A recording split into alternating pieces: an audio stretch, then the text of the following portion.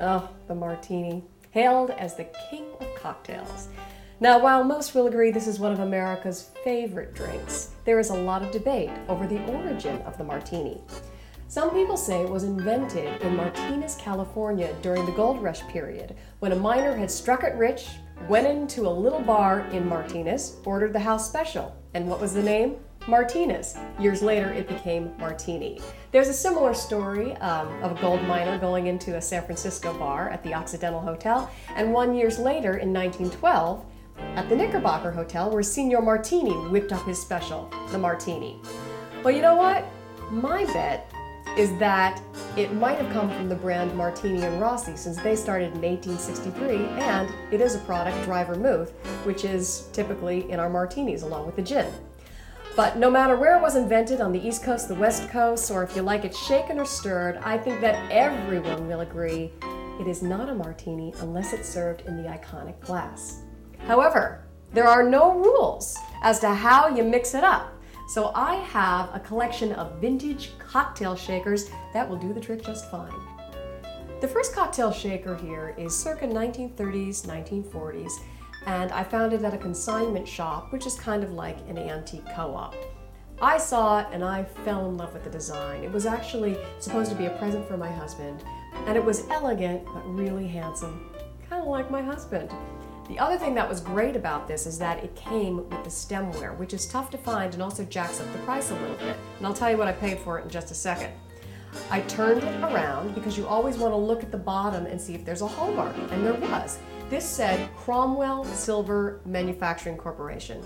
Did a little research online, didn't find out much about the value or any history on it, but then I went to eBay and I saw a bunch of these. They were all chrome, like this one is, and they were about $10 to $20. So I paid $40 for this with the set of glasses. I feel like I made a pretty good deal, and you know what? It served me well. Next one I have here is a glass and chrome-topped cocktail shaker. Now this is 1950s to early 60s, and you will see a lot of cocktail shakers done similarly in that they have the drink recipes on the side, which is a lot of fun. And this one has a Parisian motif. Also came with a couple of shot glasses, which are really, really cute. Now I looked at eBay, and I found one exactly like it for $5. I paid $85 for it. Thank you. Do your research. It was a gift. I'm not sweating it. It's okay, but you know what? It pays to look it up a little bit. My final cocktail shaker is a real showpiece. I bought this guy from an antique store, and it was an anniversary of mine. I think my husband and I follow the traditional gifts for the anniversary, so it was brass, and I wanted to get him something really special since my gift the year before was kind of lame.